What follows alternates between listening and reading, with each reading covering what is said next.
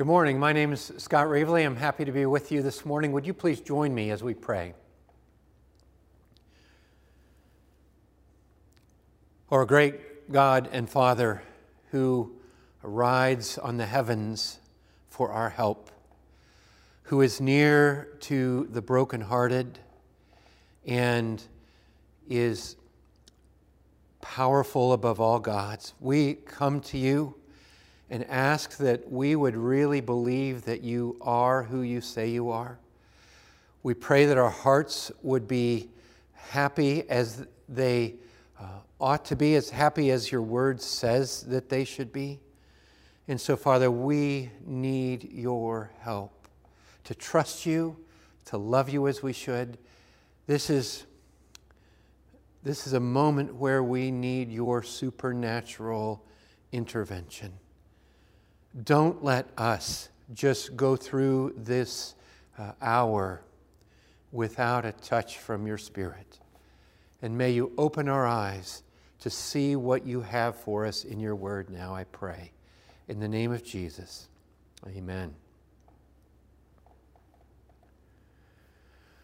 Well, we are products of our times. We have the assets and we have the liabilities of the 21st century. One of the liabilities we have is an anti-supernatural view of the world. We have been discipled, whether we like it or not, to see the world in terms of science, in terms of natural causes, and really no more. We and those around us experience the world as flat. Nothing outside the plane of natural causes ever happens. We come then to the Bible as though it too is flat. The Bible, though, is not flat because reality is not flat. The Bible says there's a God in heaven who reigns over the world and all that's in it. And no, he doesn't just reign over a flat world. He reigns over a multidimensional world that includes the physical world, certainly, but encompasses much more. Yet we, in our view of the world, default to a simple, flat, natural explanation about how some of the things that we see might take place. And we do that for miracles in the Bible, we do it for everything. Because we've been trained to look for the flat, natural explanation first. I mean, think about what this means for our time. I can hardly believe how completely we have bought into and have grown into flat people who judge the world flatly.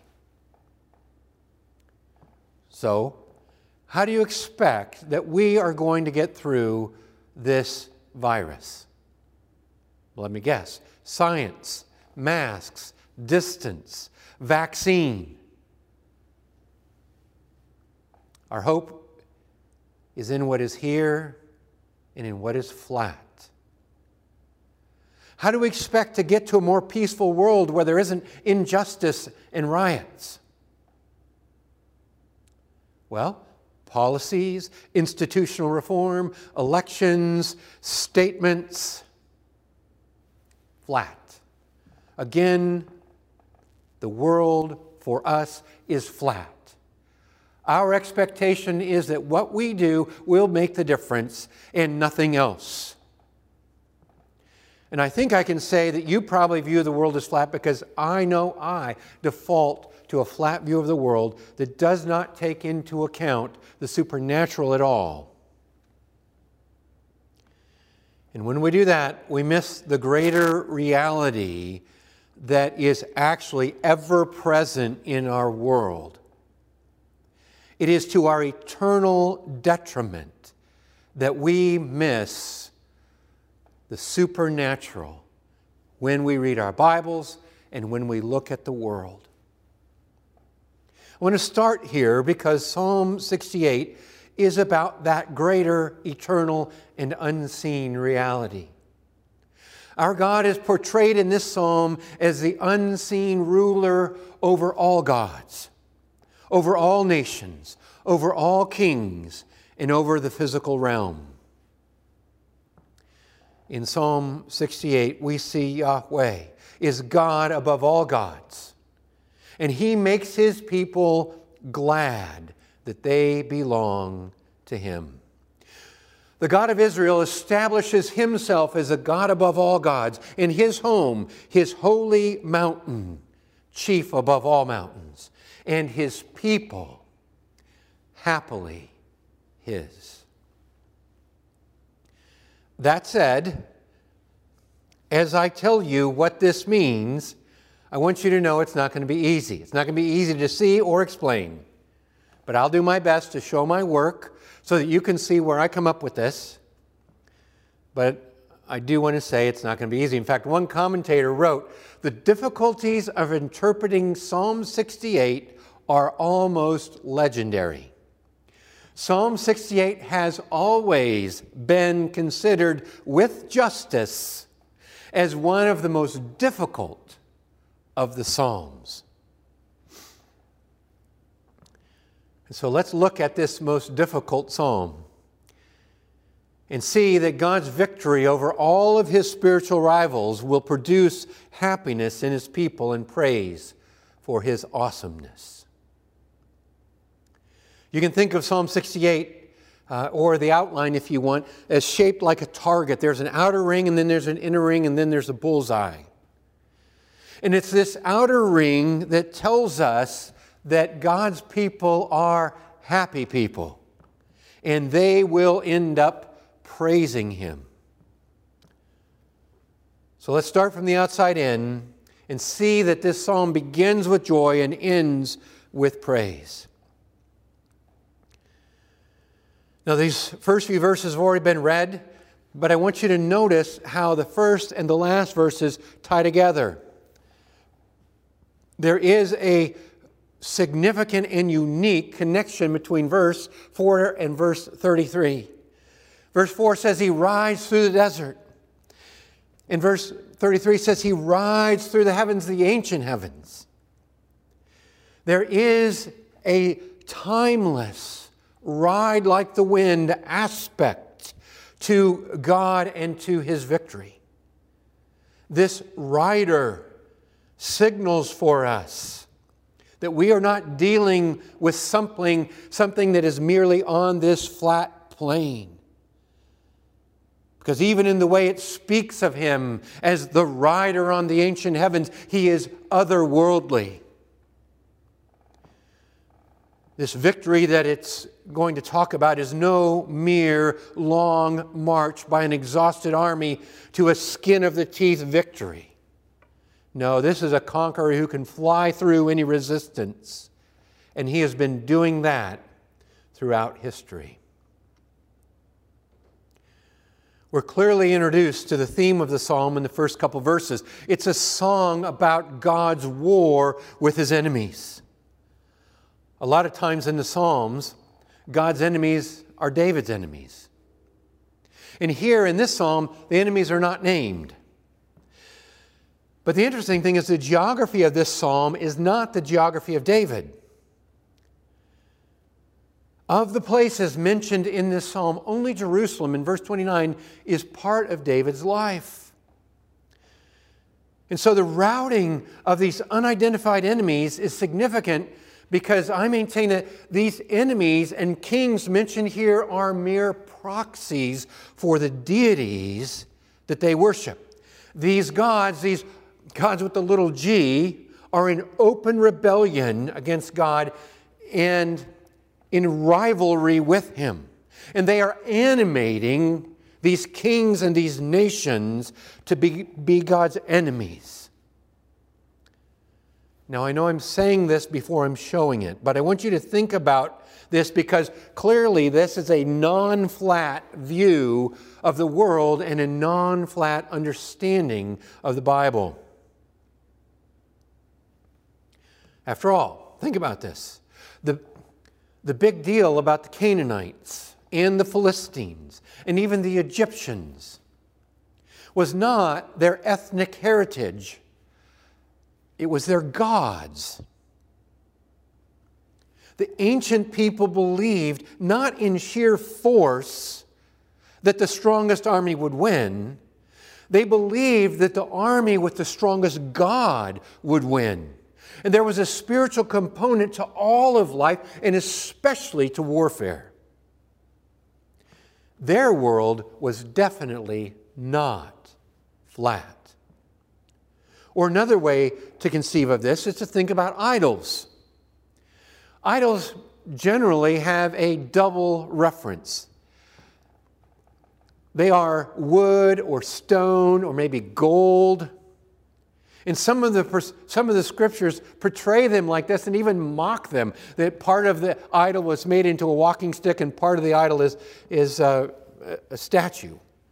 And it makes fun of them. And we're comfortable with that description of idols because idols are inanimate and they're stupid. Idolatry is stupid. Yet, if they were only wood and only stone, they wouldn't be any bigger deal than your bowling trophy. Why then is there such a prohibition against idolatry? Because the idols represent other gods. The gods of the people that surrounded the people of God. And as such, they were rivals for the hearts of God's people. That's why they were such a threat. That's why intermarriage was a problem. That's why idolatry was a problem. That's why centralized worship was important. And you need to know that even today, there are many things not represented by mere figurines that are rivals for the hearts of God's people. We are all in danger of idolatry, even if we don't have a physical idol. So yes, I think there's more happening here than meets the eye. God rides out to battle. And then verses 3 and 4 show us the overflowing gladness of God's people. It's like David can't pack enough joy into these verses. The joy comes not because of their circumstances, their prosperity, but because of the benefits of the victory of God over His enemies. Listen to the language. But the righteous shall be glad.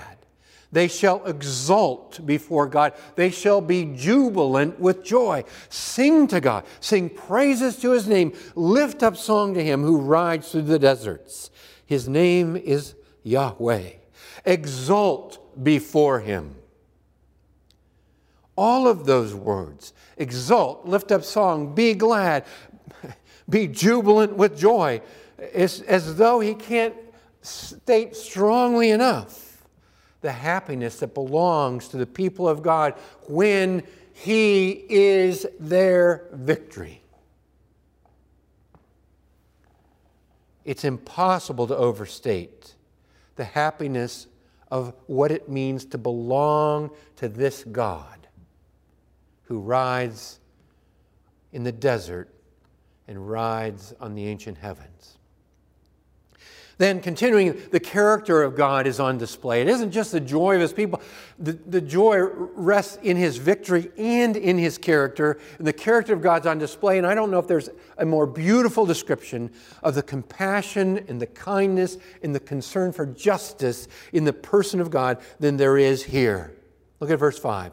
He is Father of the fatherless, protector of the widows, is God in His holy habitation. God settles the solitary in a home and leads out the prisoners to prosperity.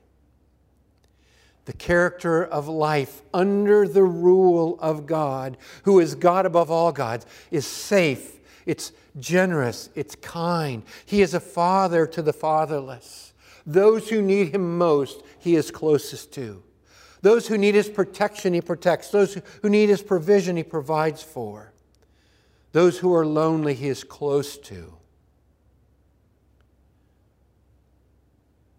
And so the character of God is such that He loves and shows compassion to His people. They experience not just His military victory and His power, they experience His kindness as well. The psalm ends much like it starts, with a celebration then of God and His power. He has commanded His power, it says in verse 28, but then in verse 35, He shares it with His people. He rules over Israel and the nations, and He is awesome. Can I just request that you reserve that word for God? God is awesome. He alone is awesome. There are a lot of things that we use that word for that are not awesome. And yet the celebration of what it means to belong to God and to realize who He is in this whole universe is to realize God is awesome and I am happy to belong to Him. Well, let me read the parts of this psalm that have not been read yet, because that's going to be the center of our bullseye here. Verse 8, the earth quaked, the heavens poured down rain before God, the one of Sinai, before God, the God of Israel. Rain in abundance, O God, you shed abroad. You restored your inheritance as it languished. Your flock found a dwelling in it. In your goodness, O God, you provided for the needy. The Lord gives the word. The women announce the news. Who announce the news are a great host. The kings of the armies, they flee, they flee. The women at home divide the spoil, though you men lie among the sheepfolds. The wings of a dove covered with silver, its pinions with shimmering gold. When the Almighty scatters kings there, let snow fall on Zalman. O mountain of God, mountain of Bashan, O many-peaked mountain, mountain of Bashan, why do you look with hatred, O many-peaked mountain, at the mount that God desired for His abode? Yes, where the Lord will dwell forever. The chariots of God are twice 10,000, thousands upon thousands. The Lord is among them. Sinai is now His sanctuary. You ascended on high, leading a host of captives in your train, receiving gifts from men, even among the rebellious, that the Lord God may dwell there. Blessed be the Lord who daily bears us up. God is our salvation. Our God is a God of salvation. And to God the Lord belong deliverances from death. But God will strike the heads of His enemies, the hairy crown of him who walks in his guilty ways. The Lord said, I will bring them back from Bashan. I will bring them back from the depths of the sea, that you may strike your feet in their blood, and the tongues of your dogs may have their portion from the foe. Your procession is seen, O God, the procession of my God, my King, into the sanctuary. The singers in front, the musicians last, between them virgins playing tambourines. Bless God in the great sanctuary, in the great congregation, the Lord, O you who are of Israel's fountain. There is Benjamin, the least of them, in the lead. The princes of Judah in their throng, the princes of Zebulun, the princes of Naphtali. Summon your power, O God, the power, O God, by which you have worked for us.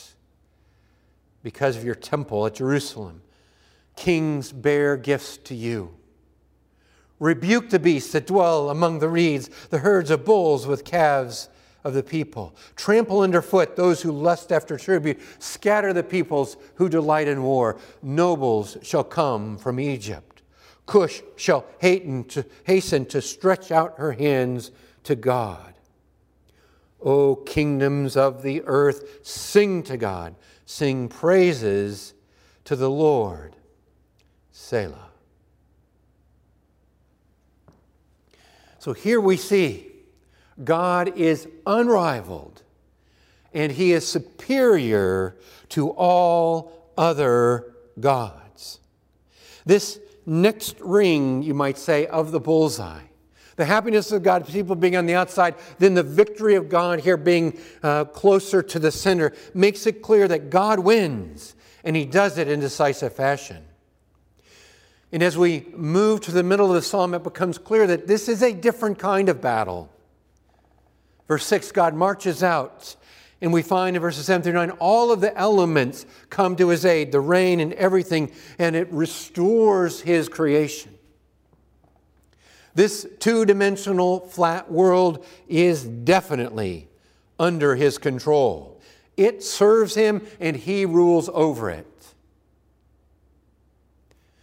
This victory is unbelievably decisive.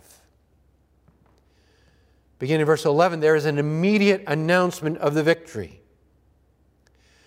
In fact, this victory is so unusual and so magnificent that it is the women who announce it. It is the women who divide the spoils, while the men simply hang around the farm. It's the men who all they do is lie down in the sheepfolds. Not exactly your powerful warriors. It's announced by witnesses. And then it says the doves with silver wings and gold pinions. And it just out of the blue talks about this dove. And I think you can think of it as a shimmering dove or a series of shimmering doves released at the sign of victory, like you might see at the Olympics. It symbolizes peace and victory, a peace so great that is spoken of in hyperbole as though the doves had silver wings and gold pinions. And as the victory is described like this, the first half, the back half of this psalm also rings with unusual signs of victory. It says that Benjamin is in the lead. Benjamin, it also says, is the least significant.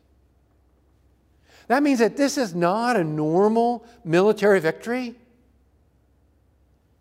It is a victory in which weakness, not strength, is celebrated, which is highly unusual. There's really no visible sign of a conflict. There is the announcement that God marches out to war, and then the victory is announced. It's just like that. And the participants are noted for their weakness, not their strength. Then it goes on to say that the dogs even will have their spoils of victory. And the kingdoms of the earth, far removed from Egypt and Cush, will come and pay tribute to God, the King above all gods. And so his victory is unique. We have the happiness of his people and the uniqueness of his victory. And now I want to show you what I think is closer to the heart, the nature of the battle. Because Psalm 68 presents God as the God above all gods, who makes his people happy that they belong to him.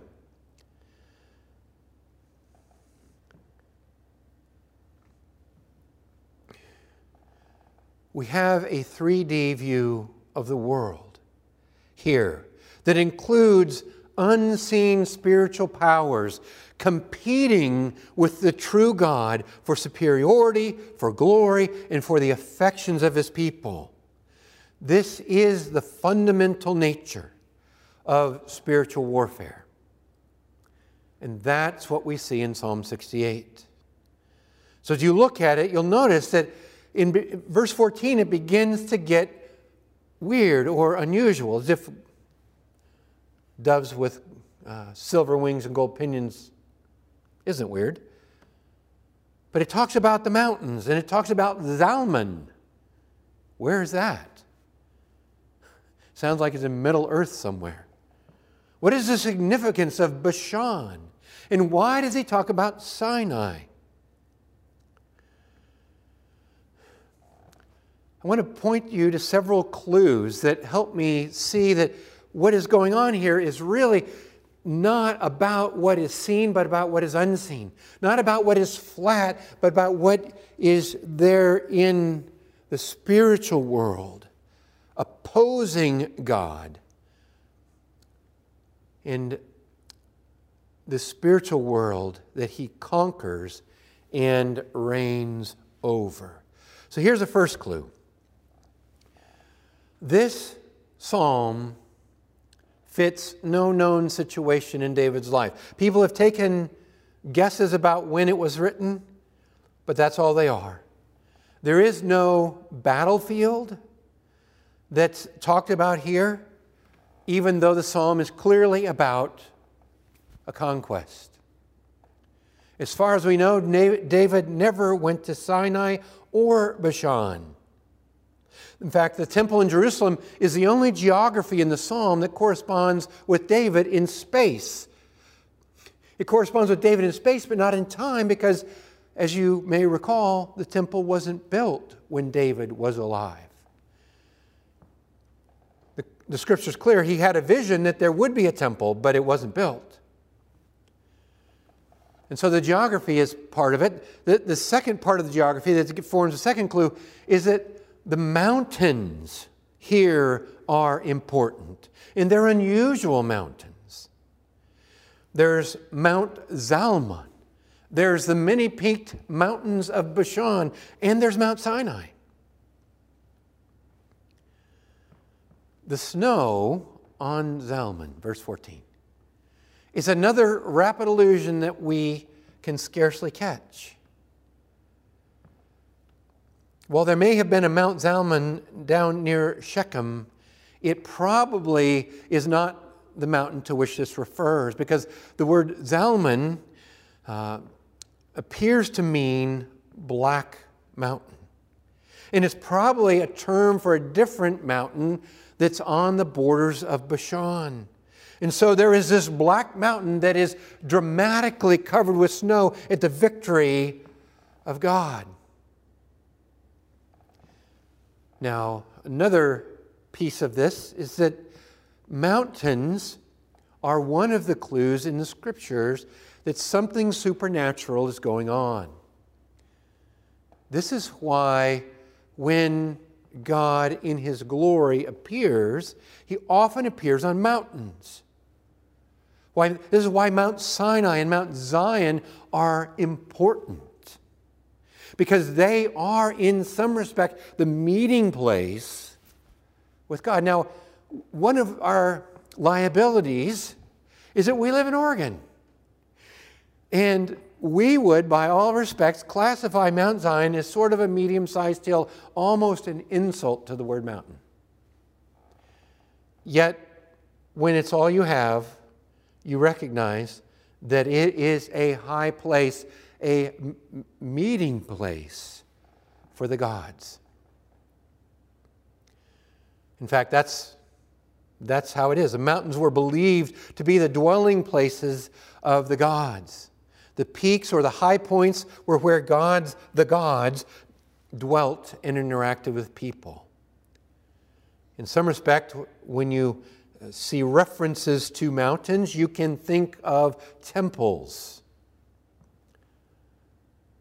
Even the Garden of Eden is referred to this way.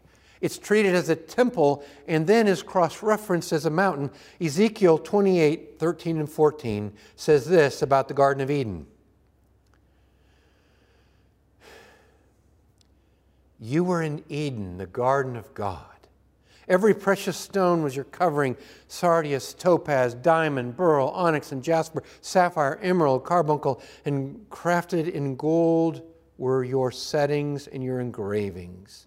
On the day that you were created, they were prepared. You were an anointed guardian cherub. I placed you. You were on the holy mountain of God. In the midst of the stones of fire you walked. Now, when Ezekiel's talking about this cherub, is he talking about the cherub being in Eden or on the holy mountain of God? Or both? You see, Eden is a mountain in this image. And why is that important? It's important because God is there. The mountains are the high places and the dwelling of God, you might think of even as a temple. This is why when you read through the Kings and the Chronicles, and the kings didn't tear down the high places, that's why it's a problem. Because it was the high places that people would go in the hopes of interacting with the gods. And when they weren't talking about Yahweh, their God, they were hoping that some other god, little g, would meet them there. And that's the problem. And so that's why so much is written about God establishing His worship in one place on Mount Zion. Another aspect of this mountain theme here is in verse 15. The name for God, Shaddai, is sometimes translated Almighty. And that name, Shaddai, is connected with the mountains. The Theological Word Book of the Old Testament says of this name that the most widely accepted explanation of this name is that Shaddai is connected with Akkadian words Shadu, or mountain. Thus, El Shaddai would translate into English something like God of the mountain. That is, God's abode. And so all of these many-peaked mountains of Bashan and Mount Zalmon have to do with the dwelling places of the gods. Another thing you may find interesting, even the final spiritual battle in Revelation has to do with a mountain, Armageddon. It's a compound word from Har, mountain, and Megiddo, the location of the battle. And so we have this mountain that is, or this series of mountains that are contested by the gods. Bashan is another clue. Bashan is the region north of Israel. The north is the place from which disaster comes. In the north, Baal finds his home. In the New Testament, this is the area of Caesarea Philippi, the location of what was known as the gates of hell. When Peter made his great confession, this is where they were. And Jesus said the gates of hell would not prevail against the church. This area was known to be or thought to be a portal of the underworld. See, all of a sudden you see the world's not flat, right? This Bashan area is important in the history of Israel because one of the most unusual and unexplainable victories that is cited over and over and over throughout the Old Testament is Israel's victory over Og, king of Bashan. There are two kings, Sihon and Og. And Og is a big deal. Literally a big deal. He's a giant. He is believed to be descended from the gods. He's a descendant of the Rephaim, considered a demigod at the least. And so Bashan gives us a clue that this is not merely just some sort of map exercise, but there is a spiritual reality brewing that God is battling. Clue number 4. Very simply, the word holy or holy place, its derivatives, repeat throughout the psalm. In other words, the word holy means set apart, and God is setting Himself apart from all of these other gods. His character is different. His power is different. He, in who He is and what He does for His people, is set apart from these other gods. And then clue number 5. Sinai appears here twice. And it's the final appearance in the Old Testament. And it has nothing to do, apparently, with the giving of the law. but rather it has to do with the dwelling place of the God of Israel. And so what is contested here is the ownership and the dwelling place of the God of Israel. Who is going to win the battle for the nations in the battle of supremacy between these rivaling deities? God is fighting for his home, and he is extending it in Psalm 68 from Sinai to Bashan to Cush or Africa. He ends up with his temple in Jerusalem, from which he shall receive gifts from kings. And so I would maintain that all of these references are references to the spiritual realities that empower or animate the enemies of God, and the spiritual conflict is real. Behind every nation there's a king. Behind every king there's a spiritual reality that empowers its rebellion against God. And so it is a victory here in Psalm 68 that is decisive and complete. The rivalry is most explicit in verse 16. Why do you look with hatred or envy? Why do you look with envy, O many-peaked mountain, at the mount that God desires for his abode, where Yahweh will dwell forever? You see, you're going to think, oh, well, let's read this literally. I mean, are the mountains really envious of one another? Or is he speaking here in terms of some kind of rivalry where those that inhabit those northern mountains are envious of God, the true God? So if we center in on the spiritual nature of this conflict, we'll realize that it is about the establishment of the dwelling place of God forever. And the abode of Baal and Mot in the north is going to be conquered by God. Those who live there, those gods, Baal and Mot, Dagon, others, are envious of Sinai and Jerusalem because of the awesomeness of God and the happiness of his people. So the thrust of this psalm is a triumph of God over all his rivals.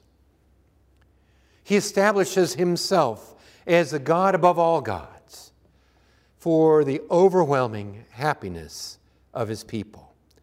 So let me get here to the heart of this, if you would, the center of the bullseye. Because I think it's in verse 18, this procession that we see in verse 18, that's the heart of the psalm. It's picked up again in verses 24 through 27, but here in 18, it's the heart. Because the battle is over, and God's secure, eternal, and regal dwelling is settled once and for all, and then there is this parade, this procession of victory. Picking up in verse 18, why do you look with hatred, O many-peaked mountain, at the mount that God desired for his abode? Yes, where the Lord will dwell forever. The chariots of God are twice 10,000, thousands upon thousands. The Lord is among them. Sinai is now in the sanctuary. You ascended on high, leading a host of captives in your train, receiving gifts from men, even among the rebellious, that the Lord God may dwell there. This parade, this celebration of victory, is the source of confidence and joy mentioned in the beginning and ending of the psalm, but it's more than that.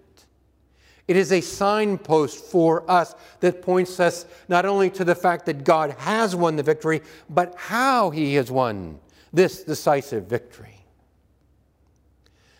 I know it's a signpost because the Apostle Paul picks this signpost up in Ephesians 4. When he talks about the unity and the singularity of there being one God, he says there's one body, one spirit, Ephesians 4, verse 4. Just as you were called to one hope that belongs to your call, one Lord, one faith, one baptism, one God and Father of all, who is over all and through all and in all. But grace was given to each of us according to the measure of Christ's gift. Therefore it says, when he ascended on high, he led a host of captives and gave gifts to men. So Paul quotes verse 18. And he changes the ending. In our psalm, it says that he receives gift from men, even the stubborn and rebellious ones. And in Ephesians, he says he distributes gifts to men, which I simply take to mean that this victory that was won was so decisive, and especially when viewed from the backside of the cross, that not only does he receive rewards from those who are rebellious, but then he distributes from his surplus.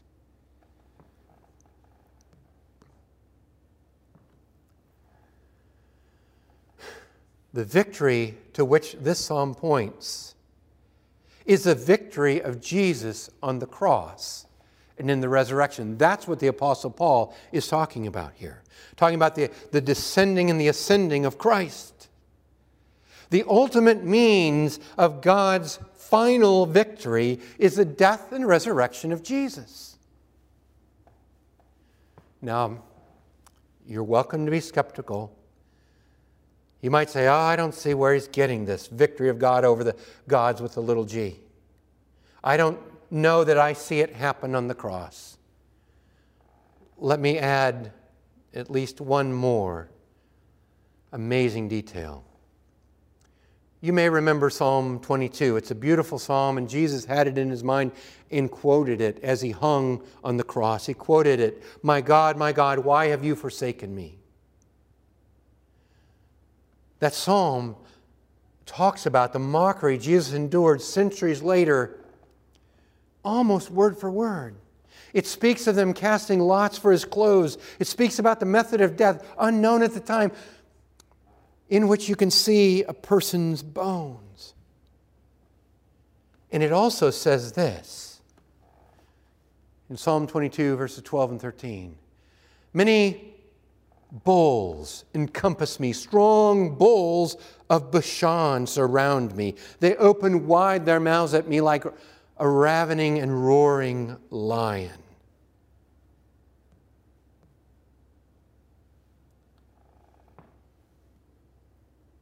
The psalmist in Psalm 22 recognized the spiritual reality surrounding what looked like a flat, two-dimensional execution of the son of a carpenter. These bulls of Bashan, a demonic horde, a cadre of rival deities, encompassed the dying Savior.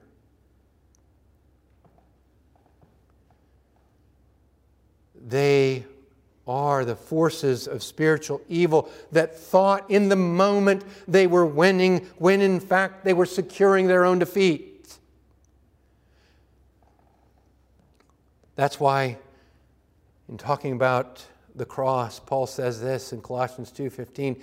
He says that Jesus disarmed the rulers and authorities and put them to open shame, triumphing over them in Him. Or John in 1 John chapter 3, verse 8, the reason the Son of God appeared was to destroy the works of the devil. Or the writer of Hebrews in Hebrews chapter 2, verse 14, that through death he might destroy the one who had the power of death, that is the devil, and deliver all those who through fear of death were subject to lifelong slavery. What Jesus was doing in the cross and resurrection was not just a flat historical event. He was establishing God as the God above all gods. He established the fact that God will never have a rival. That Yahweh alone is God, and He dwells forever in His sanctuary without equal and without rival. And He gives His people reason to rejoice and to praise Him for His awesomeness. So I want to encourage you to pick a side today. To be done with a flat view of the world that sees only natural causes, but rather recognizes that there is a spiritual reality that is behind and underneath and surrounding everything that goes on here. And you have to decide where you will line up. And I want to beg you to side with the winner.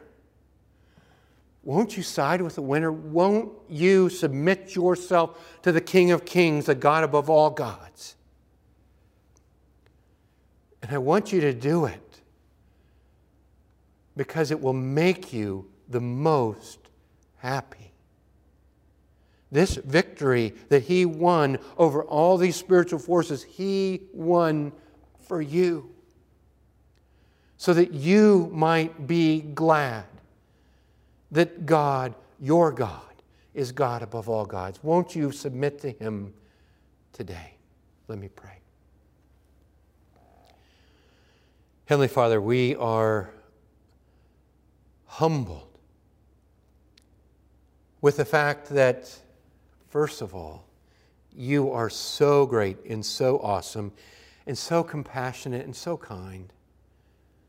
God, would You make us happy to belong to You? Father, I pray that everyone who hears this message would find grace from You to humble themselves and to line up with You, that they might find You to be all-powerful and all-good.